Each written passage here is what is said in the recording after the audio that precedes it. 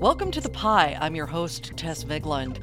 Economists are always talking about the pie, how it grows and shrinks, how it's sliced, who gets the biggest share. In this show, we're talking about the most pressing matters of the day seen through the lens of economics. The Pie is a production of the University of Chicago's Becker-Friedman Institute.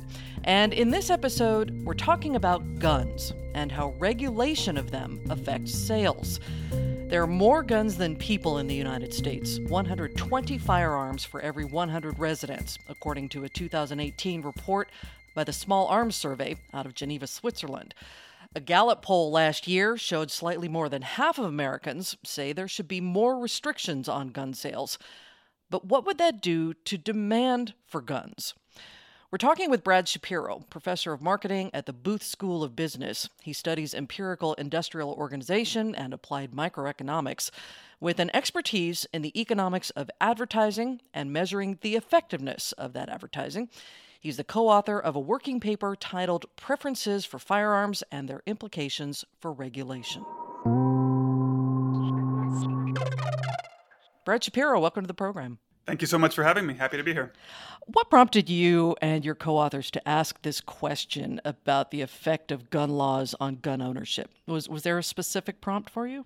Yeah, I think, if we thought about gun policy in the U.S. in the last couple of decades, I always felt like people were mostly talking past each other. And I really wanted to be able to provide some way to think about this problem coherently such that, we could talk to each other in a logical way. It just took me a long time to figure out, what that angle was that allowed me to use the tools and methods from economics and marketing. May I ask, do you own a gun? I do not own a gun. I've thought about it. So I grew up in Texas, so I'm very familiar with gun culture. I've shot guns. I was in the Boy Scouts growing up. I shot guns plenty. Living in Chicago, my general feeling is there's too many people in too tight a space, and the risk that I hit somebody I don't intend to hit is too high for me to be comfortable with having a gun personally. Interesting. Brad, I feel like every time we hear about possible new gun regulations, there is this tandem reporting on a rise in gun sales, right? So are you essentially putting numbers to that conventional wisdom here?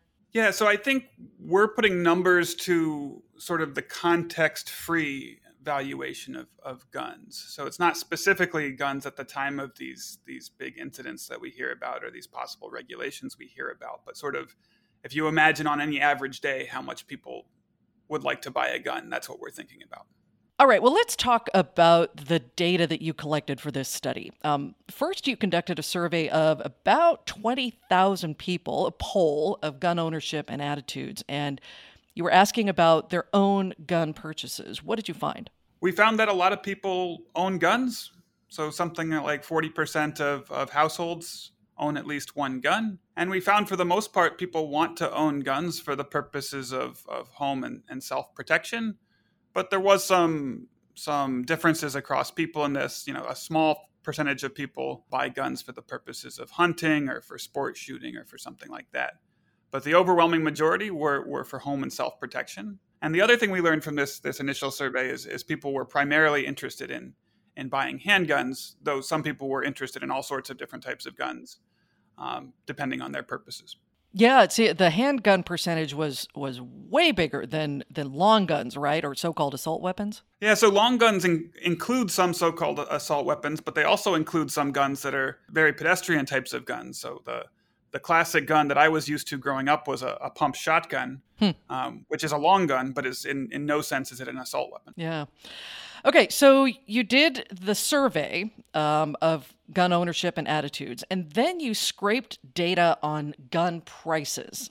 What did that tell you, and how did you get that? So there's a website that is basically an aggregator for gun dealers that we scraped data from. So basically, we were essentially pulling price quotes for various models of guns one by one, but we had the computer do it for us. And so this told us a couple of things. One, it told us just the level of prices for each different type of gun. It also told us something about how much the prices of guns vary across the U.S. and across time. I think the interesting finding there is that gun prices vary extremely little. So if you're buying a gun today, In Florida, it's very likely exactly the same price that you would pay in Seattle. That really surprises me. We were surprised as well. And from our perspective as economists, that was actually a little disappointing, because usually when there's big differences in prices, we can use that to study how much prices matter for decisions and things like that. All right, so you have the poll information and you have the information from gun sales. So let's get to some of the policy implications here. You ran a data set on the possibility of an assault weapons ban. And of course, just this past June, the day after a mass shooting at a hospital in Tulsa, Oklahoma, that killed 5 people, a week after the Uvalde school massacre in Texas, President Biden did call on Congress to either pass an assault weapons ban or to raise the age to purchase them from 18 to 21. So let's talk about what a ban would do to demand.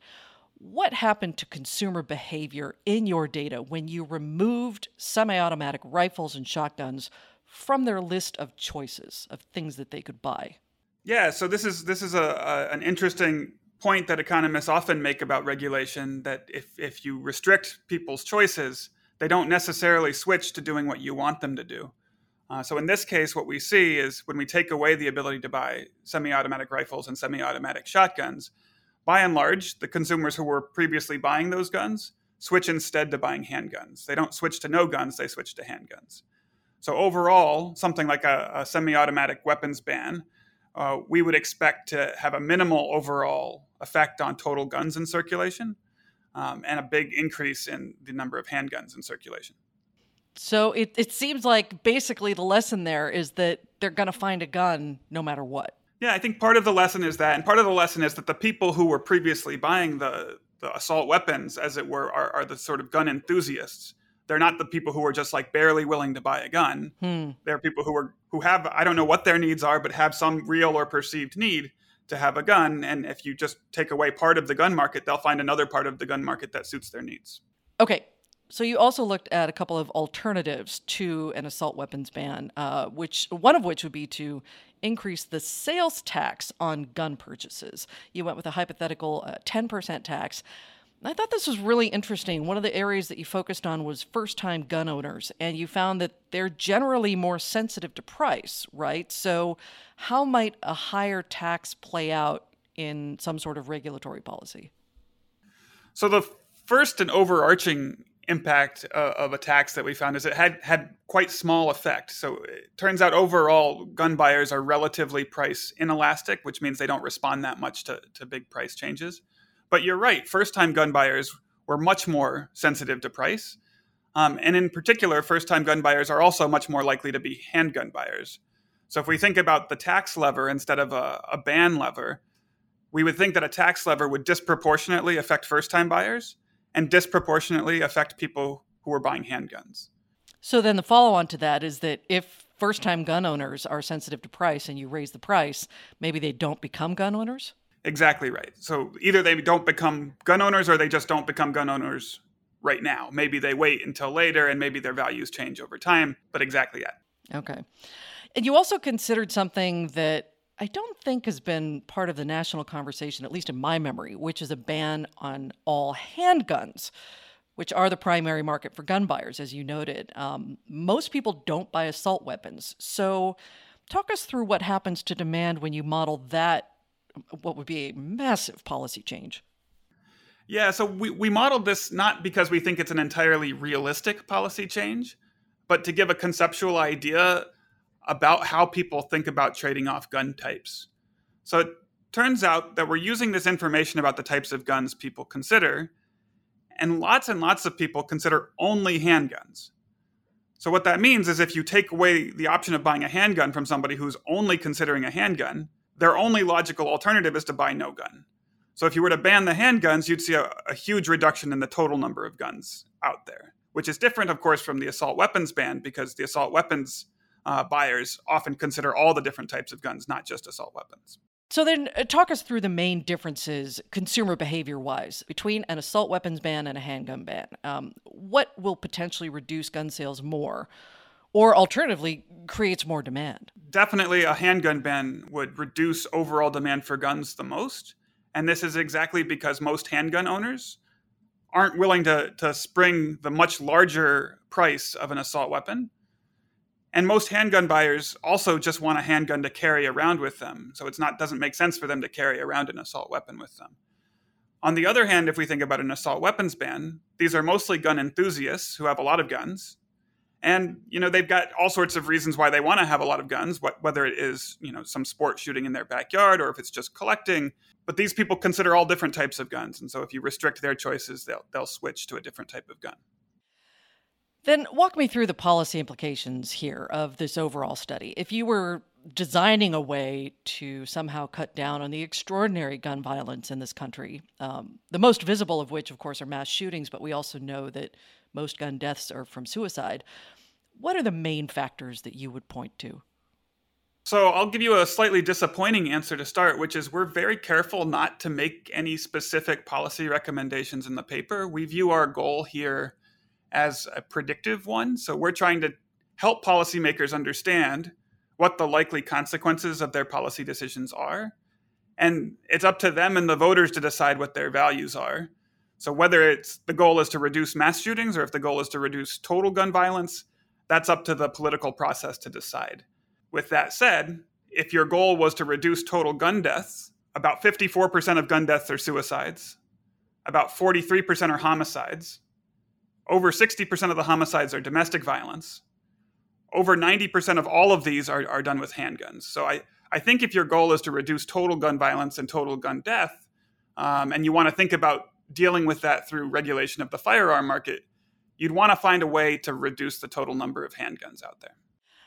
And you note in the study that there were some difficulties in doing a study like this because there just aren't a lot of sources for data, right? Why is that?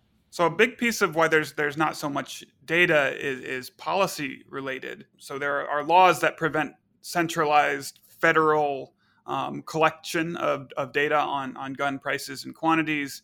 There's very little, and it's sort of aggregate data that you can mostly find. So there's a federal background check database, and so that basically tells you by month how many total background checks were conducted in a particular state, and whether those were for long guns or for handguns, but nothing more detailed than that.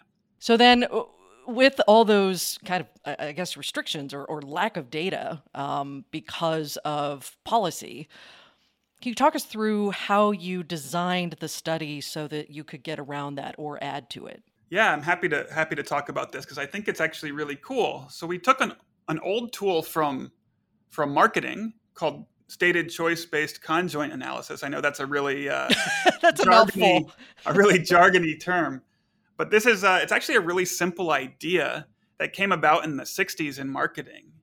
And what people in marketing in the 60s said is we want to estimate the likely chances of our product's success and what people like in products before the products even exist. And so naturally in those cases, there's no data because the product doesn't exist yet. Mm-hmm. So what the marketers decided to do is they said, well, we can't just ask people what they like because people don't tell the truth. But what we're going to do is we're going to have people choose between two different options. And these two different options might vary on just a couple of different dimensions. And then they'll choose between these two options. So in our case, we'll say, do you want a Smith & Wesson handgun that's priced at $500? Or do you want a Winchester rifle priced at $700? And then the consumer will make a choice. And then you have them make a whole bunch more choices, but you vary these attributes. And eventually what you can do is you can trace out how much additional discount you'd have to get them to take a compromise on some attribute that they really like. And you can eventually translate these into willingness to pay for these different attributes of the product. And so this is exactly what we're going to do for guns. Now, the difficulty with this is you're still a little bit worried that maybe people aren't fully telling the truth or they just fully can't conceptualize the trade-offs that they're making. So what we're going to do is we're going to take those pieces of very aggregate data that are available in real-world data, like the total number of background checks, and we're going to use that to sort of validate our estimates from this survey method.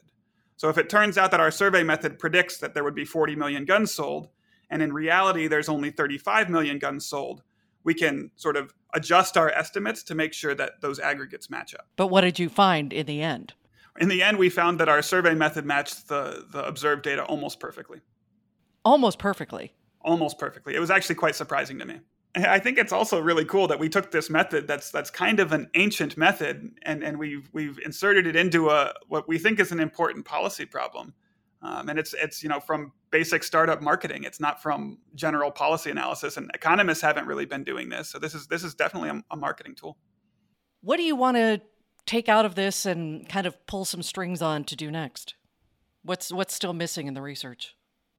Yeah, so we don't have any direct connection with our research here to actual gun deaths. We're just measuring what we're expecting in terms of total number of guns and types of guns in circulation.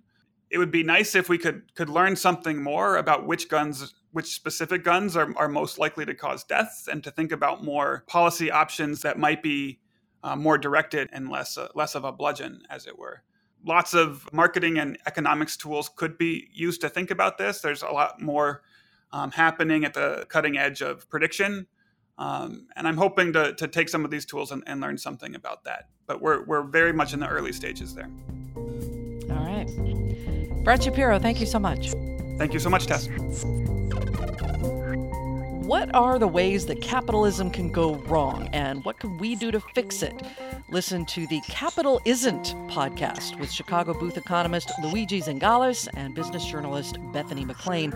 Listen and subscribe wherever you get your podcasts, on YouTube or on capitalisn't.com. The Pie is a production of the Becker-Friedman Institute for Economics at the University of Chicago. If you'd like to keep in touch with the latest economic research from the University of Chicago, you can visit bfi.uchicago.edu/subscribe.